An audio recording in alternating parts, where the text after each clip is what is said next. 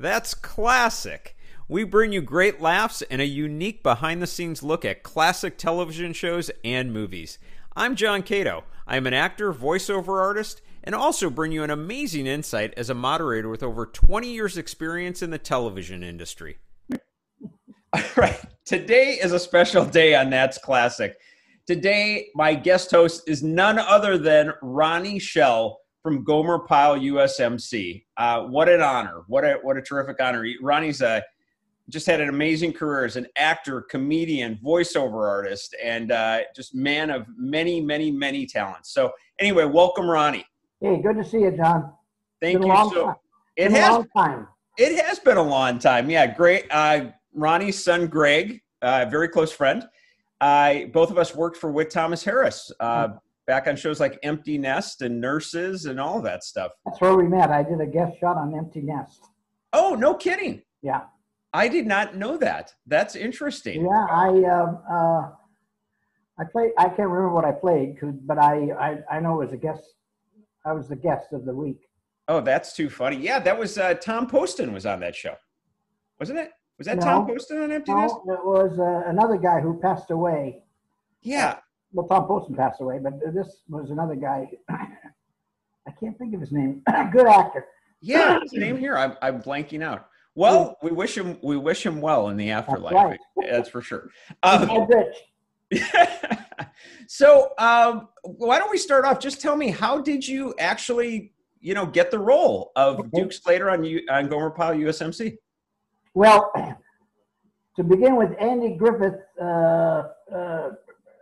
thought Jim Nabors was unique, where he sang a certain way and talked a different way. And of course, was Gomer on the Andy Griffith show for a while. So they were going to do a spinoff. Duke Slater, that's me. Going to do Gomer, Pyle, Marine, U.S.M.C. Yeah.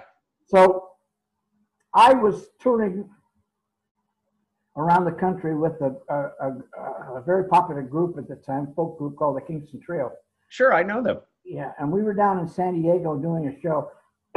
And Jim's and Andy's manager, Dick Link, happened to see me on stage and liked what I did. And he said, listen, would you like to try out for a part on the Gomer Pyle show? And I said, well, what's the part? Well, and this is the unique part about the character. Aaron Rubin, the producer of the Gomer Pyle show, had two main characters that were bigger than life, right? The Sergeant and Gomer. Right. So he wanted to get someone to represent the audience, the viewing audience. In other words, that would look at those guys and go, hey, my God, what's wrong with these guys? So that was Duke's character in the beginning. Wow. So I went and auditioned, and that's how I got the part. And then that evolved into more comedy for Duke later on. And the rest is history. Yeah. Well, you were terrific, and it did. Now, would you label that like the big break? Actors always talk about that. That was my big break. Yeah. Okay. Yeah. I had done, and after that, did many, many guest shots and practically every show on television. I think the only big show that I missed, and I regret not doing it, was MASH. I wanted to always do a guest shot on MASH, but I never did. I did a movie with Harry Morgan, who played the Colonel, called The Cat from Outer Space, a Disney movie. We worked 14 weeks on that, and so I wanted to do a MASH, but it was canceled before I got it. Oh my gosh! Yeah, I could have seen you on that in a heartbeat. Yeah, I thought so. It's so funny that you would mention The Cat from Outer Space, because just the other day, I'm a big Disney guy as well, and I was watching The Strongest Man in the World, and you were the referee. I was a referee. That's right. That was my first movie. No way. That was my first full-length movie. Yeah, and I played. Well, like you said, I played the referee in the end. Yeah. Oh, yeah. Oh, you did a good job. I mean, it was pretty obvious. I ended up doing 6 Disney films. Oh, wow. What other ones? Gus, about the the mule that kicked the field goals. Yes, Remember? I do remember. I was the guy that went over to Europe to get the mule in Wow. Yugoslavia somewhere, and then I did let's see, that was Gus. I did Cat from Outer Space, where I played the voice of the cat. Oh, I didn't know you were the voice of the cat. Yeah, yeah. Oh my gosh, yeah. In fact, I'm also in the movie as a sergeant under Harry Morgan, and the viewers, if you watch it, ever see it, the viewers, the producer said, well, now his voice is going to be just like the cat. So they dubbed my voice, my regular voice, and so when you see the movie, that's not my voice. The cat is my voice. That is hysterical. I'm gonna go back and watch it. I literally saw it like maybe a year ago, you know, when this whole Disney Plus thing came out. Well, in the beginning, the producer, the director, I can't think of his name, great guy, he said, listen, Lonnie, will you play the voice of the cat till we get assign a star to do it? Yeah. I said, yeah. So it went 14 weeks, and finally he said, just play the cat. We don't need to get no big star. And that's how I love those Hollywood stories because it's like it's always something like that, you know. Make a big deal. Well, let's go back. Let's go back to Gomer Pyle. Yeah, I mean, there's so many, and I don't mind segueing because I love all these stories. I think they're terrific. But I had heard that I believe it's Everett Greenbaum. Is that his name? Yeah. That's right. That he had actually based the show on an incompetent gas station attendant that he actually met in real life. I don't know. Did you ever hear that? No, I never heard that. Yeah. I knew that he was instrumental in the creation of the character. He had a partner, didn't he? He had a partner. Yes, he did. He had a partner. Oh, geez, I should know his name, but yeah, I can see his face, but I can't get the name. And I don't know if it was Levine. My brain just isn't going there, but I know who you're talking about. You're right. He did have a partner. Yeah. Well, and then of course, Sheldon Leonard, who the actor. He was a big honcho. Yeah, that's right. He was the exec producer on that. I mean, that's amazing. I worked for him not only on Gomer Pyle, but on another show that I did while I was doing Gomer, Good Morning World. Was that your show? He created that. He and Carl Reiner created it. Oh, no way. Good Morning World. And I left Gomer the third year to star. It was my starring role in playing a radio personality on the show. And unfortunately, and it was a good show, but unfortunately, it was opposite. It was CBS. It was opposite NBC when NBC first did first-run movies. So that was a big thing in the United States. So every Friday night or Tuesday or whenever it was, people in America would look at the TV guy and said, who should we watch tonight, Cary Grant or Ronnie Shell? Yeah, right. That one. So right. We were off after a year and a half. How did they not pick Ronnie Shell? You got to wonder. That's right. And you remember who played my girlfriend? No.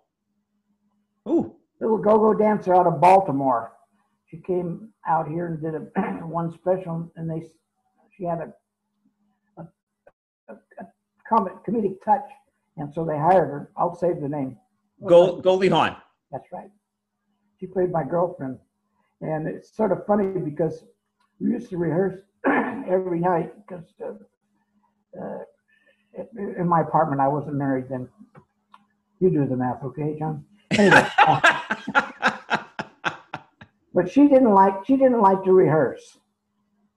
She thought she'd get stale. Wow. After about 3 weeks, I said, Goldie, you're never going to make it because you don't have the stamina and the ability. Watch me.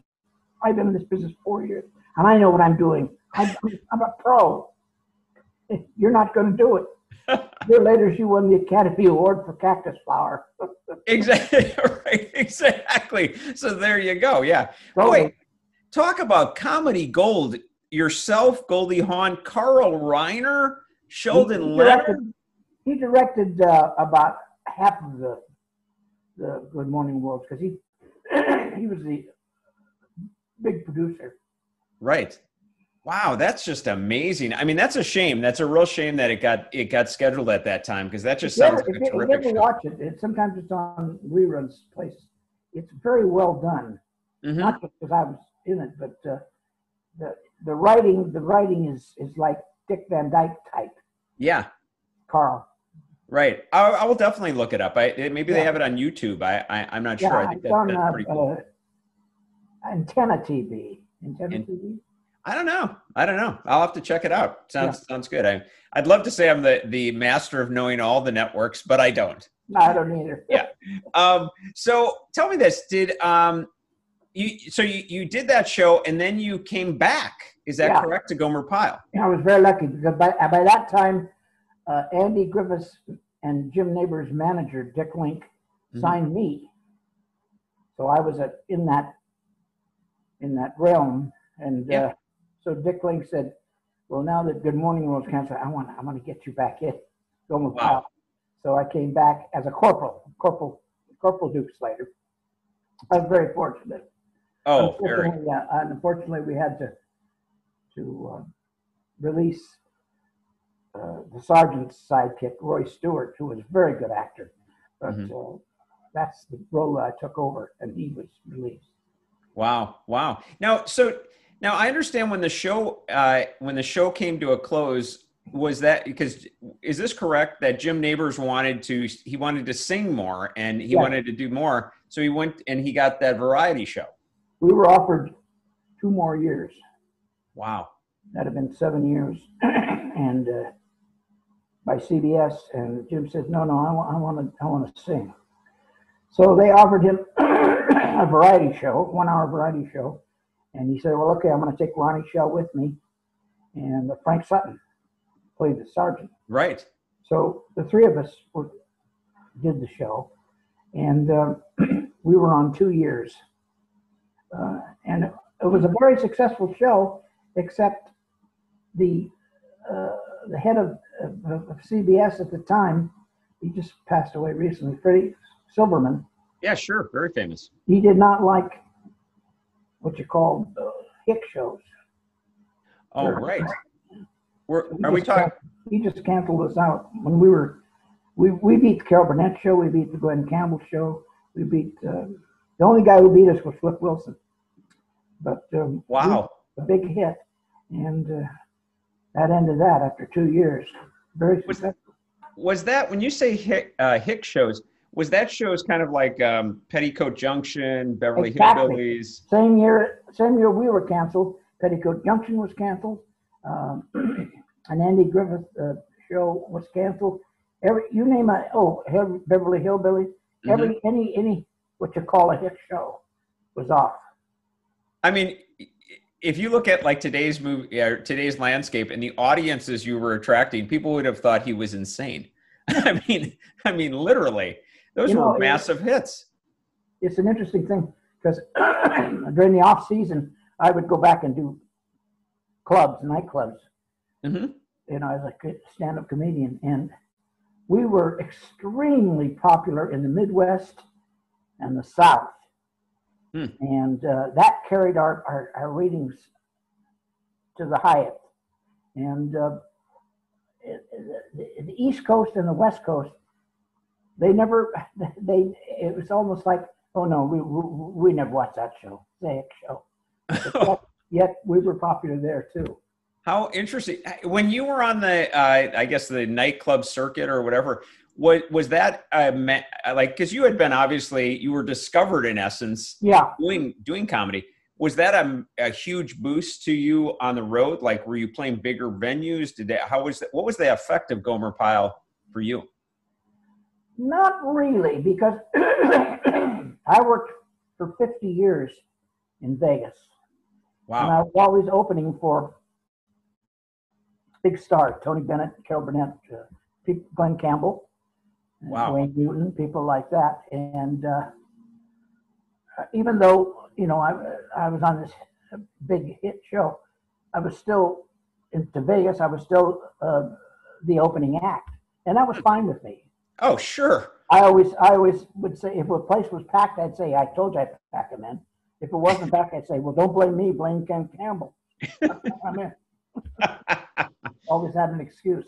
How was, by the way, looking back, once again, I guess we'll just keep revolving around Gomer Pyle, but I am curious because you've had such an incredible career. What was it like working with like Wayne Newton and Glenn Campbell? What were they like? Great. It's interesting. Of all the singers I ever worked with, and I worked with most of them, I worked with Sammy Davis Jr. Wow. In Hawaii, and Helen Reddy. Oh yeah. Passed away recently. Yes. And people like that.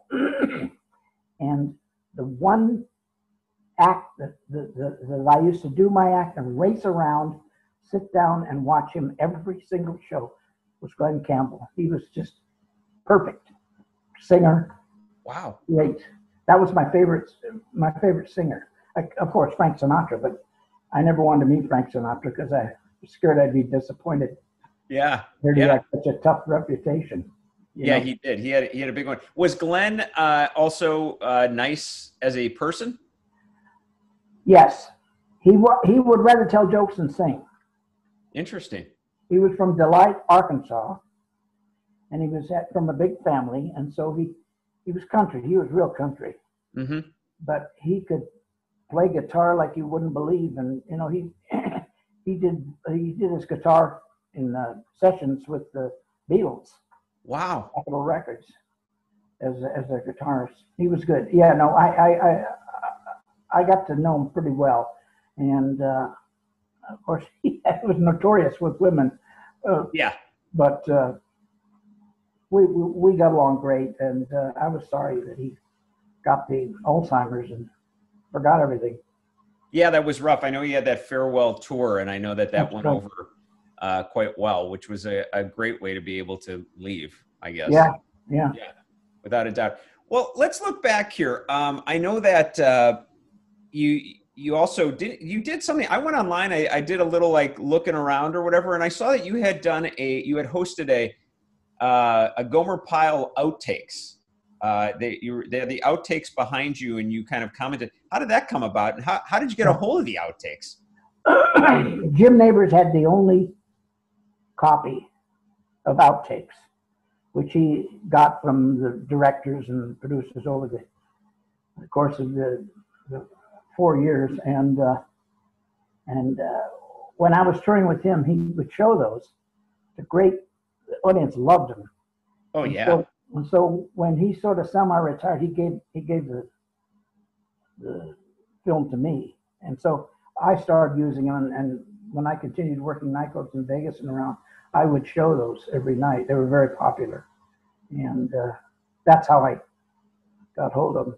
That's amazing. That really is. Now, obviously, you can't talk about Gomer Pyle and not talk about Jim Nabors. They're synonymous. Oh, yeah. Sure. What Jim has a reputation, and everything that I've read, everything I've heard, of just a super nice guy. What was it like? Probably the nicest guy I ever worked with. And all those years that I worked with him, I never saw him angry at anyone. And he had a right to be. Some of these clawing fans of his were ape, and I think you probably heard that, which probably was true, that he was gay. Yeah, I had heard he got married very late in his life. He did. Toward the end, he married a fireman out of Detroit, a good guy who was very butch. I would call it butch. Wow. Sure. And they were living in Hawaii, and but he always kept that a secret. Not a secret, but that was his private life. He never took one to me. Right. Ever. But he considered me one of his best friends, and I considered him one of my best friends. Good guy. He was from Sylacauga, Alabama, which in Indian, an Indian word meaning bat poop. Sylacauga, but he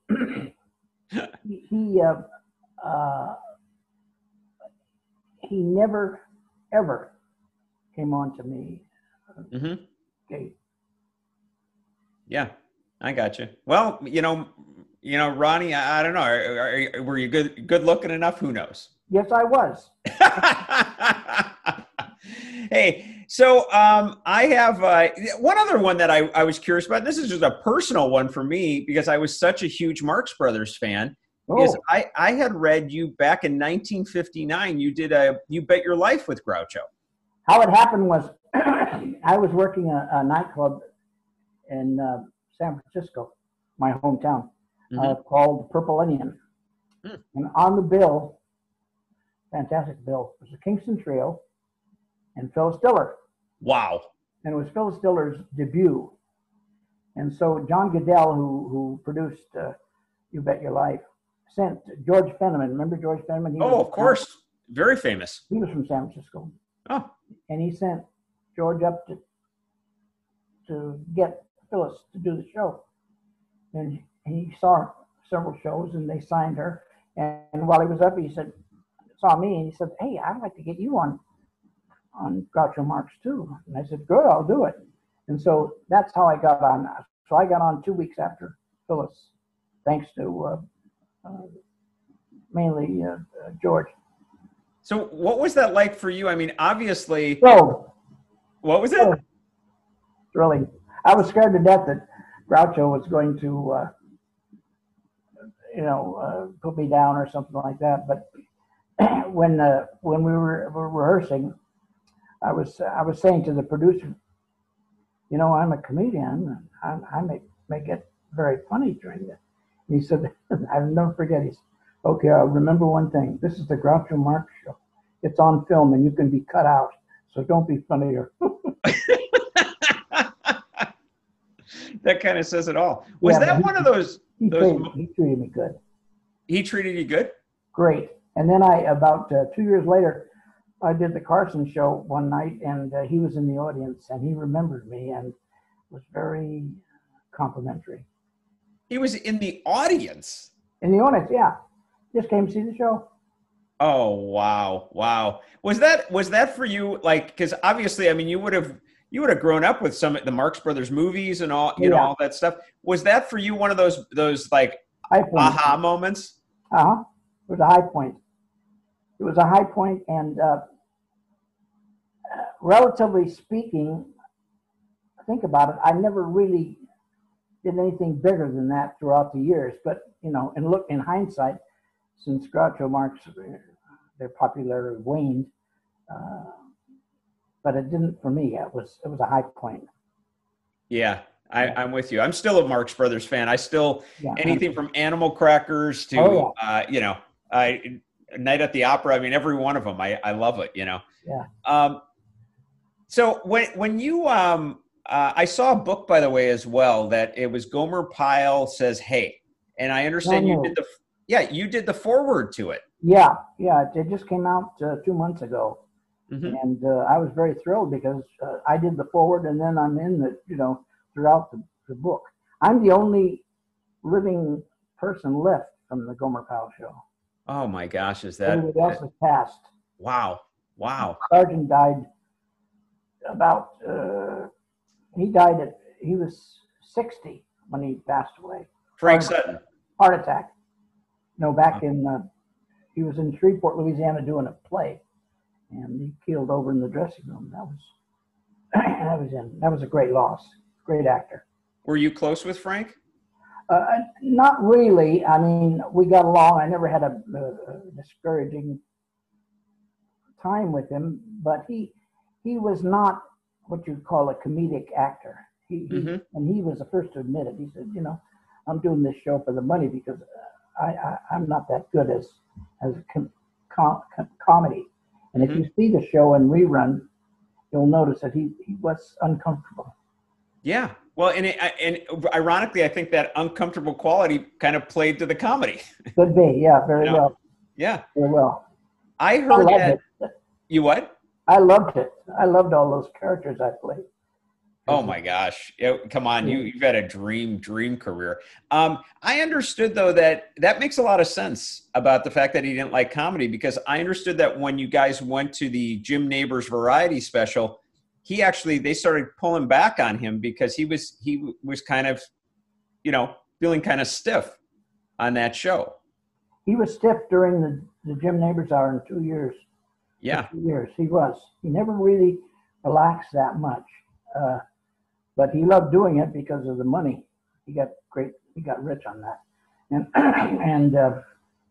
we had good times, but he never really adapted to the kind of comedy we did on the Neighbors Hour.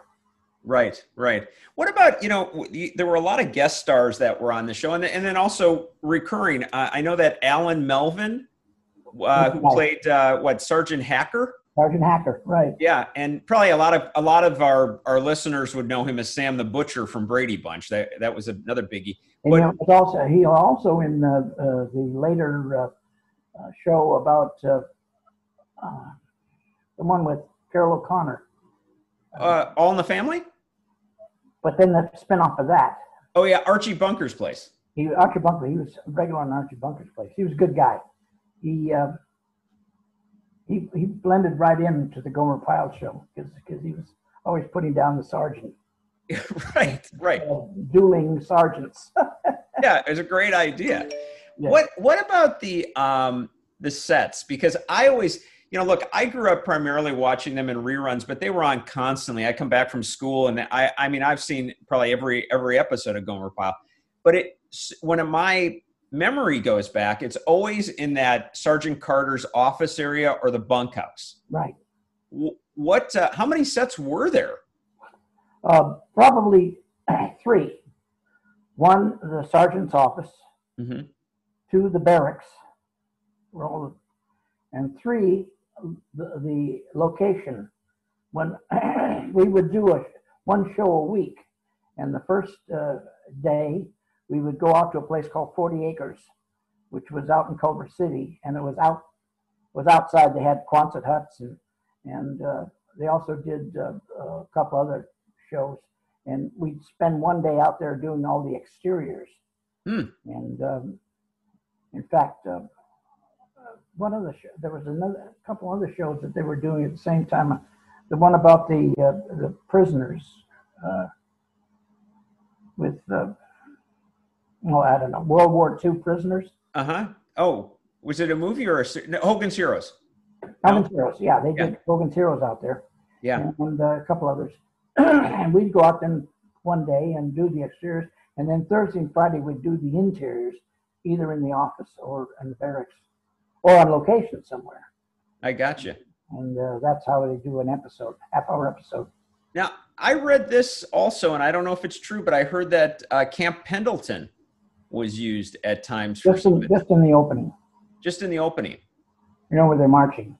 Right. And that was before I signed, so I didn't care about that.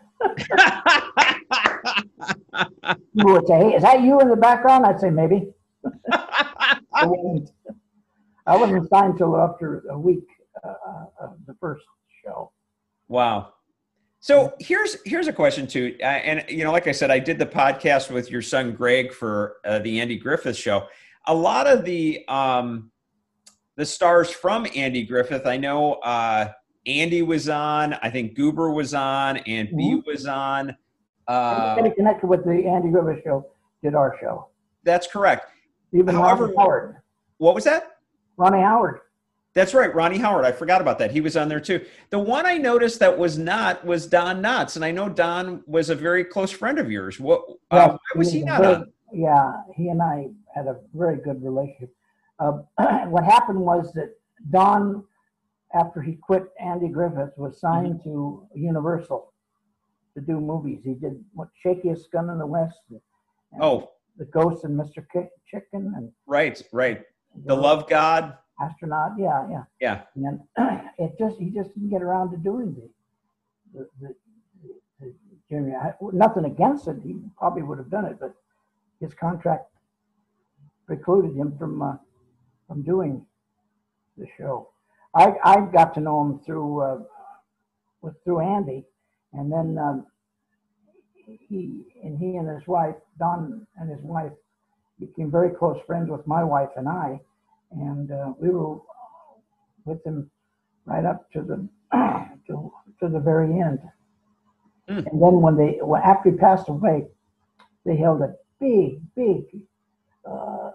show in his honor in his home state of uh, West Virginia.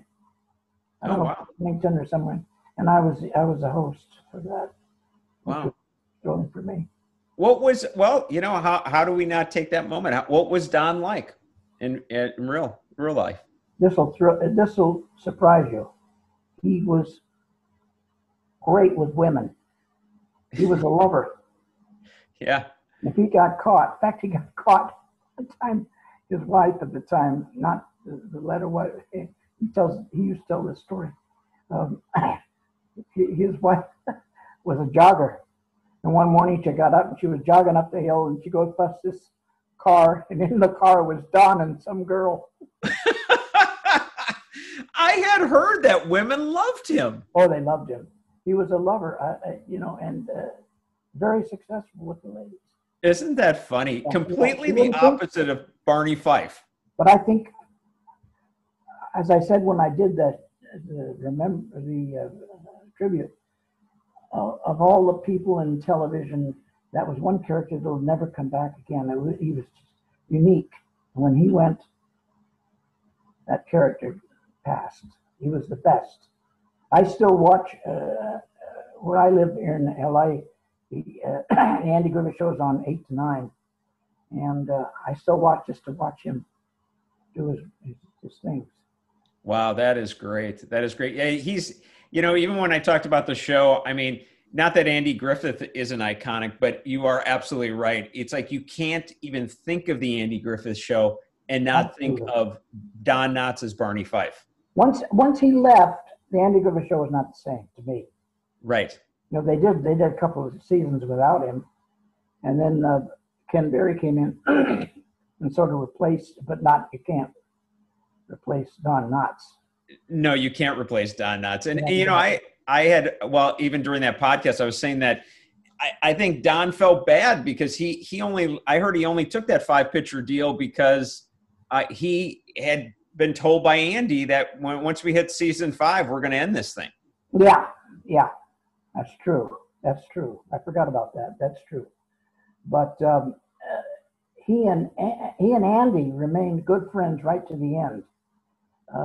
He had a illness, I can't remember what it was, but about the last year he was very ill, and he was and you can see that when you see the character that he played. He was a supreme hypochondriac. Oh, he God. always thought he had some terrible illness. And finally he did get it. Right. But it took a long time till he did. Yeah. That's I think he was 82 when he passed. But I remember one time he was in the hospital with his made up, or he thought he had something. And Andy said, "Come over. Don wants to say hello." So I went up there, and before I walked in, I said real loud, so he could have they told him the truth, Andy? Have they told him that it's over? He took it seriously. Oh, God. I love it. And he wasn't very funny. What? No, he was not funny. He was not a funny man. Oh, that's really bizarre. The characters he played, usually the nervous guy. Classic. Oh, very classic. There'll never be another Don Knotts. Yeah, no, I agree. I totally agree with you. When he left, they used another friend of mine, Jack Burns.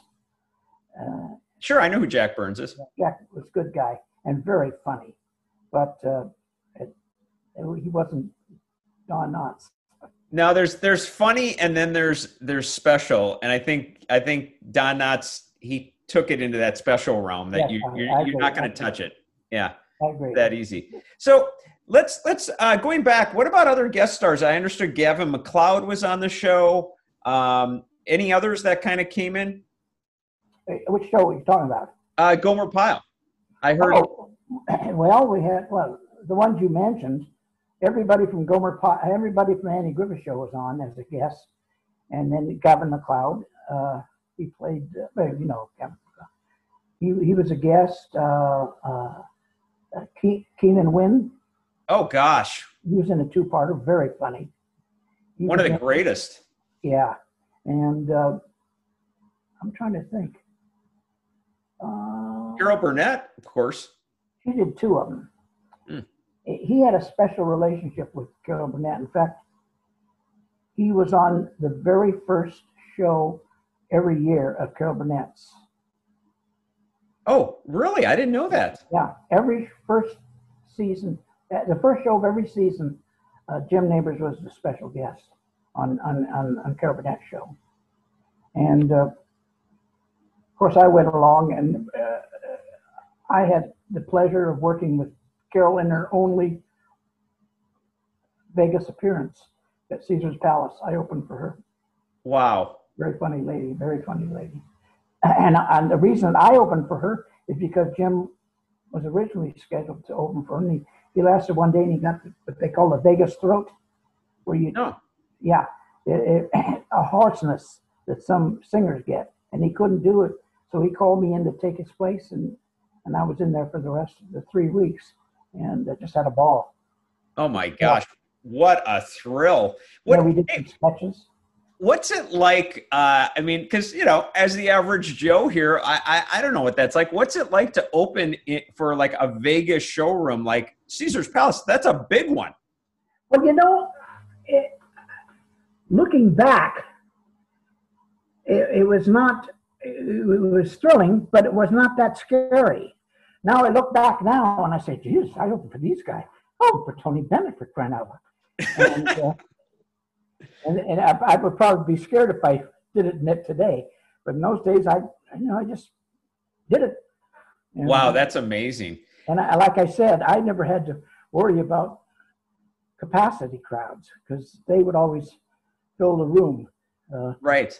Worked with Connie Stevens and Jimmy Webb, who did. Of course I do. MacArthur Park. Yes. His debut in Vegas. We worked at the Desert Inn, and if you can name anybody in Vegas.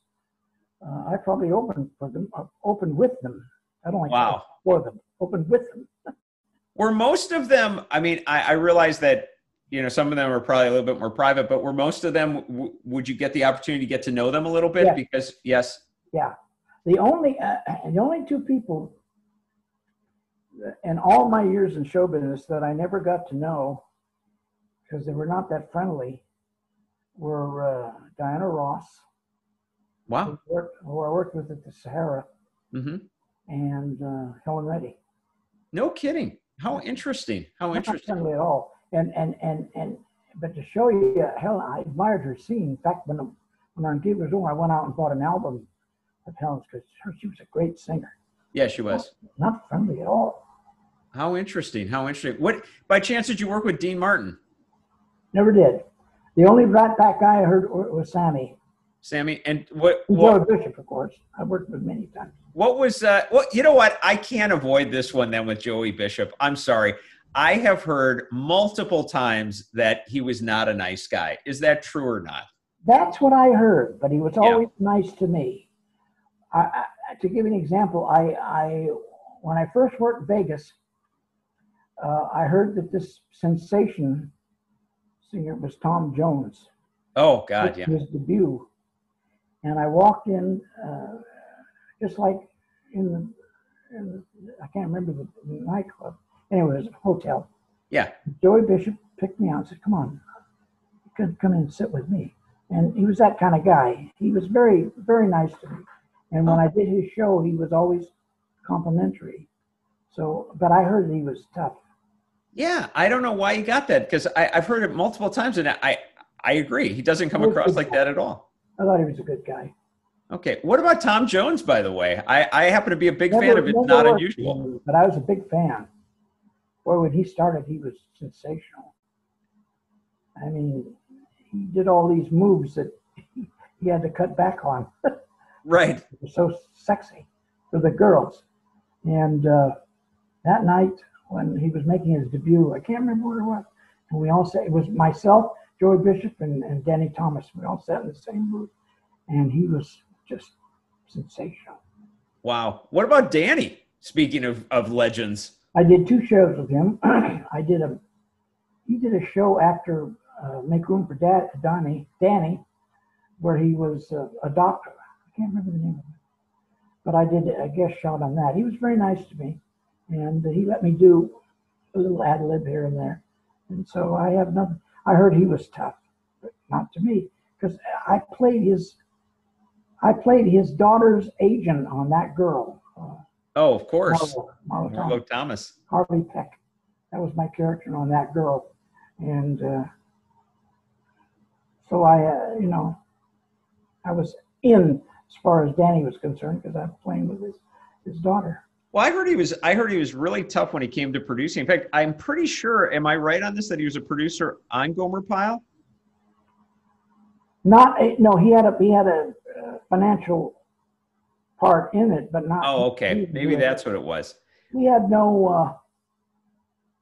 I can't think of anybody who other than the producer Aaron Rubin and of course Sheldon Leonard and Greenbaum and all the writers. Right. They never intruded on anything we did.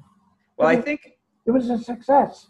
Right. Well, this is what I had read with Danny Thomas. This is where maybe the toughness came in. I heard that CBS actually had threatened to go to Danny Thomas threatened to go to NBC with Gomer Pyle because they were worried about the show at first, because I guess it's about Marines. And so they thought the female audience wouldn't be that interested. That's right, yeah. So he threatened to them, and he said, look, that's fine. We'll take it to NBC. And that's why CBS said, no, we'll greenlight it. We're good. I never heard that story. Yeah, I don't think he had the power to do that, because the producer by that time was Aaron Rubin, and he had sold ownership of the show. And I don't think he would have listened to anybody but himself. Yeah. Okay. Well, I got you. Well, that's the beauty of having you on the show, is because we get to hear the inside scoop. All those years I had a running gag with Aaron, because he created Gomer Pyle. He created the Andy Griffith Show. Yeah. And I would go up to him and say, "And when are you going to do my spinoff, Duke Goes Navy?" That's great. One thing that I will say about Gomer Pyle in researching the show is, there's, you can go online, and Andy Griffith, there can be a great deal of information, a lot of books. Gomer Pyle, not so much, for considering you were number 2, in many cases, number 2 in the country. Not a lot of insight. We were always in the top 10. Yeah. Always. It all came out in this latest book you mentioned. Gomer Says Hey. It has pretty well the whole story of the Gomer Pyle show, from beginning to the variety show. The writer, can't think of his name right now, it'll kill me. But Dennis, was it like Dennis Leary or something like that? Dennis somebody? I remember his last name. Wait a minute, I have it somewhere. I mean, look, because he'll kill me. Let's see. While you're looking, are there any insights that you would say, that most people don't know about the show? Oh yeah, there it is. Gomer Says Hey, inside the manic and much loved Gomer Pyle U.S.M.C. The writer was Dennis Reese. Dennis Reese, that's it. I was thinking Dennis Leary, of course, the actor, but a lot of research, and there's things in here that I didn't know about all the characters.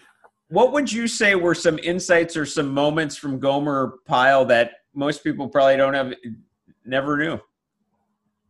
Well, during the first year and a half of Gomer Pyle, there was another character played by Ted Bessel. Oh, sure. From That Girl. Yeah. Yeah. Just before That Girl. And if you look very, very closely to all the things, we could never do a straight face interaction between the two of us. And so he played my other buddy. Yeah. But if you look very closely, you'll see us breaking up on the Gomer Pyle show. And so that was one of the things. I like it. I like it. Yeah. I'll give you a quick side note on a Ted Bessel story. Yeah. So early on, this is actually around the time that I was with Greg at Wood Thomas Harris. I worked for a producer that heard me, we were always joking around, and they ran into a problem. They needed a comedian to do the opening or the audience. I can't think of it right now, but they hire comedians to be like the opening act while they're shooting the pilot. For the audience. Yeah, for the audience. So you're there 3.5 hours while they're shooting the sitcom, and you're trying to keep the audience rolling because they have audiences come in, audiences leave, audiences come in. Yeah. So she said to me, "Look, we're in a bind. We're shooting tomorrow, and the guy we had set up fell out. Would you like to step in and do it?" And of course, as every actor knows, when they say, "Can you ride a horse?" Of course I can. Sure. So I said, "Sure, I'll take it." And I went in, and it was Ted Bessel directing it. Well, first of all, Ronnie, yes, I like to think of myself as a comic actor as a background, but I am not a comedian. So I had no material, had never done it before. And I'm standing there, and I have to come up with things out of the air. I didn't know I'd be on for 3.5 hours. That's right. Yeah, no break. So one of my lines would be, of course, I would go, "And ladies and gentlemen, you may not realize it, but our director is none other than Ted Bessel, Donald from That Girl."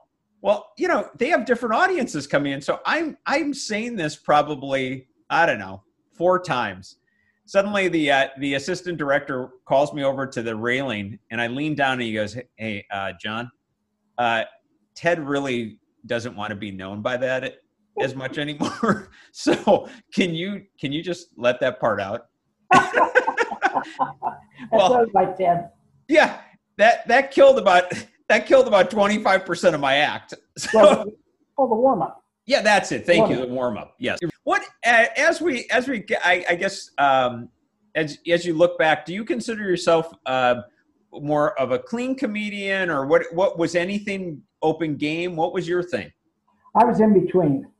I'm not against doing a little off color if it was hilarious. Yeah. If I thought something was really funny, I would do it. But for the most part, I didn't seek out blue material, and it worked for me because sometimes there were clubs and hotels that didn't allow, dirty comedians. So I looked out in that area. Would you have to adjust your shtick? Every order. Yeah. Some comedians wouldn't do it, and it hurt them. Mm-hmm. But I was one of these guys that I'd say, "Tell me a little bit about these people," and they tell me, and I'd go and I'd adapt my act to them. I learned my lesson one time when I was working in a place called the Tidelands in Houston, mm-hmm. and at that time, Governor Orville Faubus was the governor of Arkansas, and I was putting him down on my act. Yeah. He was a segregationist. And I came off stage one time in Houston, and the guy was going to beat me up because he was a big fan of Faubus. And I had no out. I told him, I was just kidding. I didn't do it. And it was about that time I said, "I'm not going to do this stuff if it offends people." Like when I worked in Chicago at the Palmer House, I worked there a couple of nights. But I did some stuff on Daily? Hoffa. Oh, Hoffa. And 2 guys came in and went to the groups and said, "Hey, we like this Ronnie show, but we don't like him doing Hoffa stuff. Tell him to cut it out." I cut it out. Believe me. I bet you did. And that's a great venue, the Palmer House, man. Yeah. Wow. I adapted to whoever I was working with. I got you. Well, going back to Gomer Pyle, and then we'll try and wrap this up. But I could talk to you for hours. But the Gomer Pyle, I heard that they actually the Marines were actually so proud of the show that they allowed you to use actual real military equipment. Is that true? Yes, they did. We had what you call a special colonel assigned to the Gomer Pyle show to make it authentic. Wow. and he would. If you watch the show, that was during the Vietnam War. Right. There was no mention of the Vietnam War in 5 years of doing the show. Not one mention. And that You're was right. the height of it all. And so it was sterile in that area of controversy. And so, in answer to your question, what was the question? Well, the fact that no, actually, it makes a lot of sense in regards to that. I see where you're going because of the fact that it was so sterile in regards to the Vietnam War. The Marines and just the government were like, sure, go ahead and use our equipment. Yeah. Because you're bad. They made Jim an honorary, I think, corporal or something like that in Hawaii in later years when he had retired and moved it to Hawaii. And so they loved the show. I'd meet ex-Marines and they'd say, hey, Ronnie, Semper Fi, which is Semper Fidelis, meaning something with the Marines. And they were always plus. It was always plus. So would you? I had been in the service, the real service, prior to doing Gomer. I was in the Air Force during the Korean War. So I knew pretty well about the military, and I tried to play my character close to the vest. My father was also in the Korean War, so I know I've got a lot of respect for that. I it's funny, Ronnie, until just now when you said that, I never really put together the level of respect you did show it, because when you're in the show, your uniform always looks perfect. Yeah. Perfect. And somebody that would not have had that background might have allowed a slip up here or there. But even in the funniest moments, your tie, everything looks perfectly done. Yeah, I remember that. And I'm glad you noticed it. I did respect the service, and because I was in the Air Force, and I really had that's where I grew up, right out of high school. And I never regretted those years. So I was always respectful of the armed forces. Yeah. Well, that was great. That was really great. My dad was in the Army. Was he drafted? He was in the fighting, I believe they were called the Fighting 27th, I want to say, but he was in the first unit, one of the first units that went over to fight. Oh, wow. But yeah, pretty intense, but he came back. He was fine, but it was pretty intense. That's great. Yeah. He's still around? He is not. Unfortunately, he passed roughly 8 years ago or so. But yeah, was always very proud of his service and his medals. And John, it would have made the story complete if you had said no, he was killed in action. Yeah, I know. Yeah, exactly. Who would have known? Exactly. Take it to a whole nother level, John. That's right. He would have loved that moment, by the way. Yes. So anyway, when you tell me this, as far as Gomer Pyle, now I know that you do Mayberry Days and you do some of this. Do people still, and I know you were on the Andy Griffith Show, but when people come up to you, is it still more about Gomer Pyle, or is it more about the Andy Griffith Show when you're at Mayberry Days? Tell you the truth, both. Huh. Both. I only did a couple of Andy Griffiths, but they remember every episode. And so every year in North Carolina, where Andy was born, they have a tribute to him. Yes. And they have in this little town of Mount Airy, where Andy was born, they have a big convention, 3 days, and they get 35,000 people minimum. Wow. And I go every year because I'm one of the few. Well, I think I'm the only remaining live guy, but I have a nightclub act, so I can go and do an act. Wow. I go every year and do my act, and I meet all these people, but they're equally complimentary from my Andy Griffith as they are from the Jim from Gomer Pyle. Wow, that's fantastic. Well, listen, I'm gonna let you go. I can't even tell you what. It's about time. I've enjoyed this. Oh my gosh. Listen, Ronnie, this has been a pleasure. I have had so much fun hearing about this stuff. This is stuff underneath I think I've wanted to talk to you about for years. So it's just a real honor. But thank you for being my honest. pleasure. I hope I haven't ruffled any feathers, but if I have, so what? I don't care. I don't need Helen Reddy. I don't need Diana Ross. That's hysterical. Well, okay. Well, listen, thanks again. And I look forward to hopefully seeing you again soon. Good. And you're in LA, right? I am. 8 to 9. At 9 o'clock on Me TV, reruns of Gomer Pyle. Oh my gosh. I literally didn't know that. Okay. METV. All right. Very helpful. Okay, buddy. Thanks a ton. My pleasure.